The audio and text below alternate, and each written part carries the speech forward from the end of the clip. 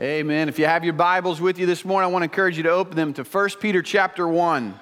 1 Peter chapter 1, we're going to look this morning at verses 3 through verse 5. 1 Peter chapter 1, verses 3 through verse 5. If you don't have a Bible with you this morning, that's okay. We'll have the verses on the screen.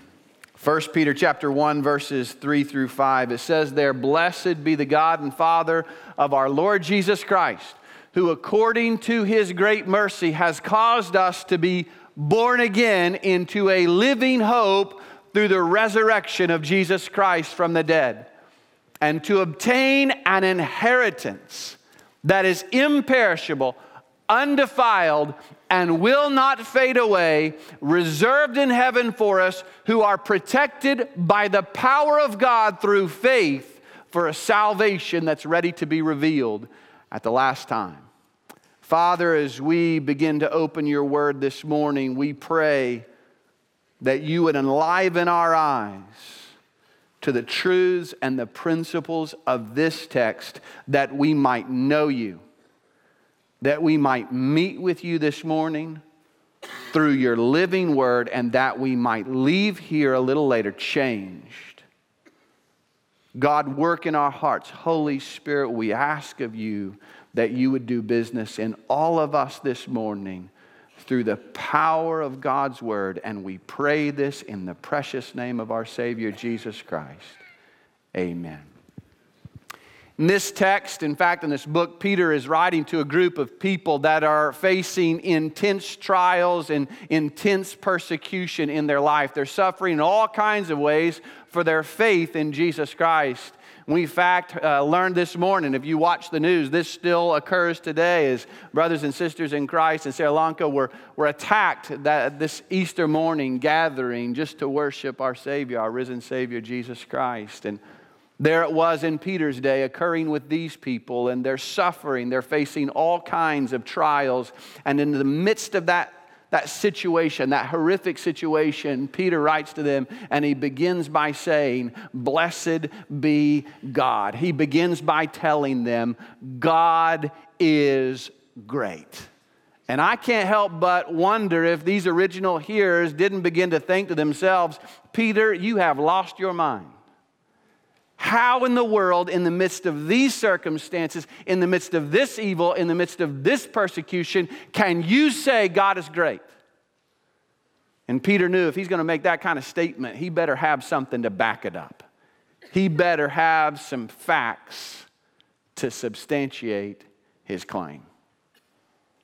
And you know, it could be for many of you in this room, you're in a similar situation that maybe you've gone through some stuff in your past, or maybe you're going through some stuff in your life today that is causing you to doubt the greatness of God. Maybe you're encountering something today that's causing you to wonder, is God really good? Is He really great? Well, I can tell you today, on the basis of God's word with a full heart today, that God, in fact, is really, really good. And Peter tells us why He's great in these verses. So let's look at it together. He says, "Blessed be the God and Father of our Lord Jesus Christ." And you can stop right there. Don't miss this. He says God is good because He's the God and the Father of our Lord Jesus Christ. And when I read this, I'm reminded that Jesus didn't have to come and die for me. Nobody forced Christ to come and die on a cross for my sins. You see, for you and me, God is automatically our God. He becomes our Father through faith in Jesus Christ, but He's automatically my God because He's sovereign and I am not.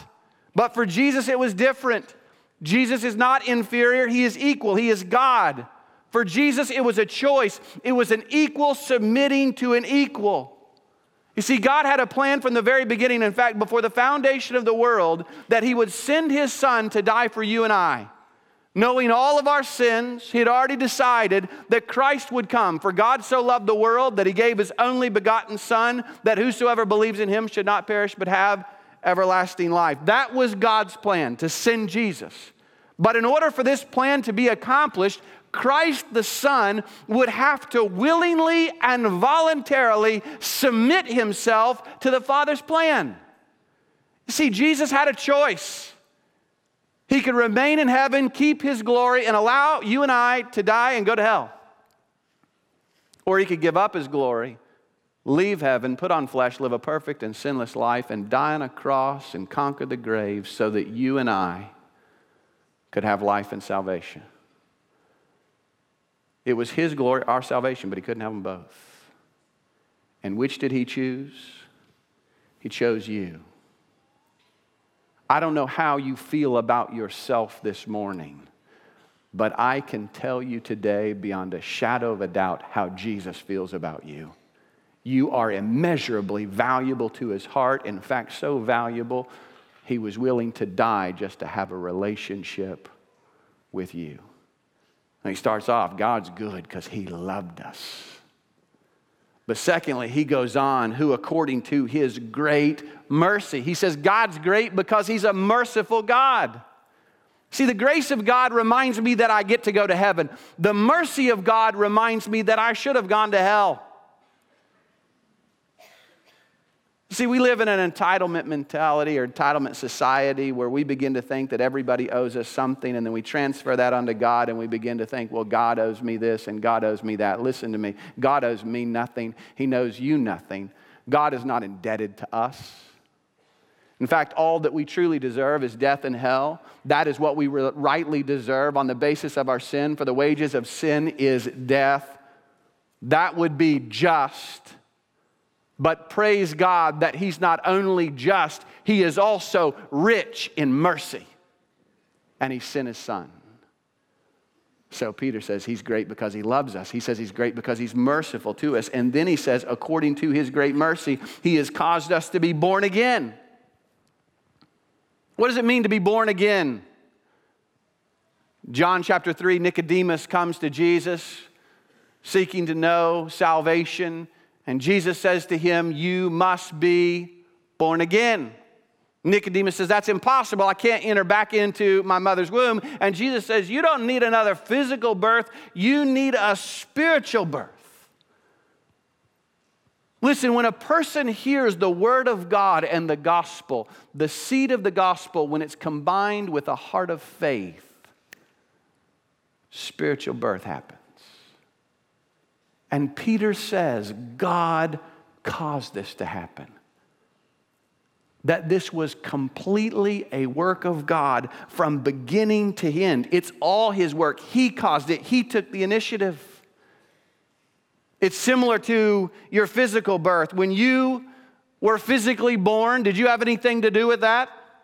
It was completely the work of your parents. We're not going to talk about that this morning. But at any point prior to your physical birth, do you recall standing before God and saying to God, God, I think I've earned the right to be born. Now give me life and give me Kansas.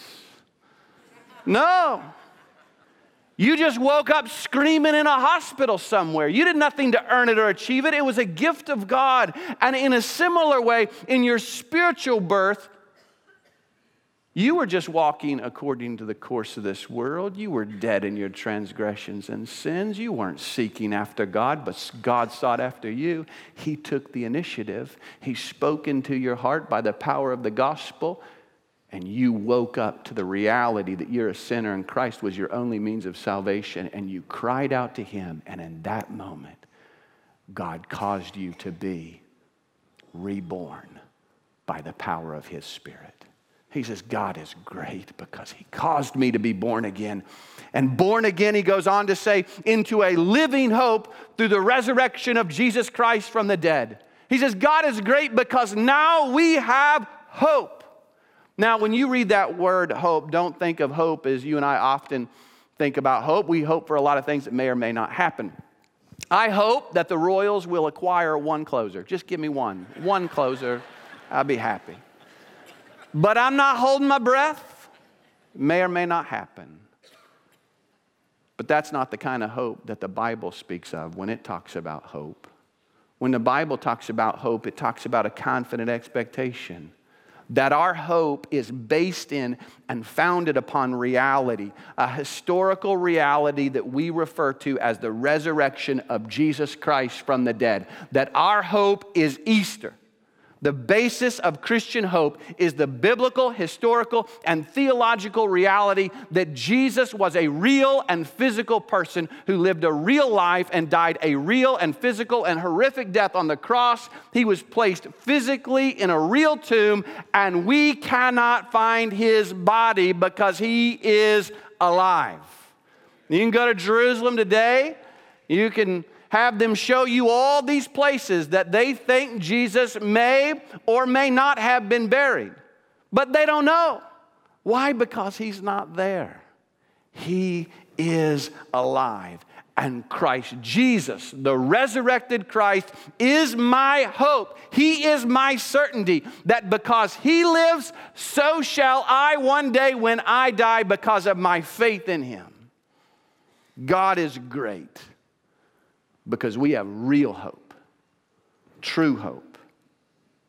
And he goes on to say, into a living hope through the resurrection of Jesus Christ from the dead, to obtain an inheritance that is imperishable and undefiled and will not fade away. That my hope is in a resurrected Savior and a future inheritance.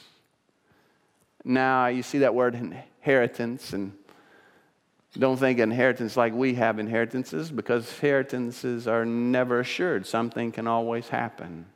And Peter knew that. It was no different in his day, so he makes sure we know that this inheritance, it's different. He describes it in 3 ways. He says, first of all, it's imperishable. That this inheritance that I have in Christ, it can never be taken away from me. That my salvation is God's work from beginning to end. That he who began a good work in you will carry it on to completion until the day of Christ Jesus. That when God started that work in my heart, what God starts, he always finishes. He will bring me safely home. That all that the Father has given to me will come to me. And he who comes to me, I will certainly not cast out, but I will raise him up on the last day. That God not only saves us, but he keeps us. And we have an inheritance in him that no one can take from us. It is imperishable. But then he goes on to say it's not only imperishable, but it is undefiled. Literally means unstained. I don't know about you, but I hate stains. And yet it seems to happen to me all the time. You ever bought a nice new shirt and during that day you stained it and now it's ruined, and it's aggravating and it's frustrating. And listen, we live in a world where we get stained by sin, don't we? The stains of sin mark our lives. We all have things in our life we wish we could undo. Things that we regret, and while we know that we're forgiven in Jesus and the blood of Christ covers us, oftentimes those sins remain as stains that stay with us in our heart. But the beauty of heaven and our inheritance in Christ is that we're going to a place where no one is ever stained by sin again. No more struggle with sin. No more will people disappoint us or will we disappoint other people. Untouched by sin, we're going to a place that's completely pure and totally holy. It's imperishable, it's undefiled. And then finally he says it will not fade away. Now this is my favorite part. That we're going to a place called heaven, and heaven never fades. And this is so hard for us to get our mind around because everything in our world fades. I can buy flowers for my wife, they'll eventually fade. You can buy a new car, you can keep that new car scent for a little bit, but eventually it fades. Our enthusiasm fades. Our health fades. We do well till about 35 and then all down here. Amen. And it don't matter what you do, Rogaine, you can work out 3 times a week. We all fade, amen. But listen, it's all right. Because I don't know about you, I don't want to stay here forever anyway. One day I'm going home. And the glory and the joy and excitement of heaven never fades. The joy that I experience on day 1 will be the same joy and glory that I experience on day 1,000,000. Now that's an amazing inheritance. But listen, it gets even better. Peter goes on to say it's reserved in heaven for us, that we got a reserved spot, but a reservation is only as good as the person who's holding the reservation. And so he continues on and he says it's reserved in heaven for us who are protected by the power of God. We've got a reserved spot. God's protecting it. Is there anything more powerful than God? Are you more powerful than God? Is your sin more powerful than God? Are your circumstances more powerful than God? But Peter saves the best for last. Who are protected by the power of God through faith. Now this is the best part. In fact, it's the most important part because all of this comes to me, Peter says. This salvation, this mercy, this rebirth, this hope, this inheritance, it all comes to me not on the basis of what I do, but in what I believe, or better said, in whom I believe. This is not about joining a church. This is not about a particular denomination. This is not about good works. This is not even about religion. This is about having a relationship with the one who made you and died for you on the basis of faith in Christ alone. Christ alone. You see what Peter is saying here? God is great. Why? Because he loved me. Because he was merciful towards me. Because he rebirthed me. Because he's given me hope. And he's given me an inheritance that's promised to me not on the basis of my faithfulness, but my faith in Christ and his promise to keep me and forgive me. And this has put me in a position so that no matter what happens to me in this world, no matter what trial or persecution, no matter what difficulty I might face, I know that Christ and my faith in him has put me in a position where when I come to the end of my life, I know I will win. And this is the most important issue of life. You know, the real only guarantee you have in life, whether you die at 25, 55, or 105, we're all going to die. It's been appointed unto man once to die and then the judgment. And the real issue of life is not where I end up on the corporate ladder. It's not how much money I have or I accrued. It's not the house I lived in, the car I drove. The real issue of life is when you come to that last breath and you're about to step off into eternity. Who are you trusting in? What are you trusting in? And where are you going? Are you trusting in you? You trust in your good works? I don't know about you, but I think I'm going to trust in the perfect Lamb of God who takes away the sins of the world. I think I'm going to trust in the one who conquered the grave in his resurrection. He's my hope. He's my certainty. Some of you are here this morning and you were invited by a friend. Some of you are watching online. You've been encouraged by somebody. You need to watch online. And there's a good chance that somebody invited you or encouraged you to watch because they wanted you to know the greatest news ever. They wanted you to experience the same rebirth and the same peace and the same hope that they've found in Christ. They wanted you to know the gospel. See, God had this perfect design.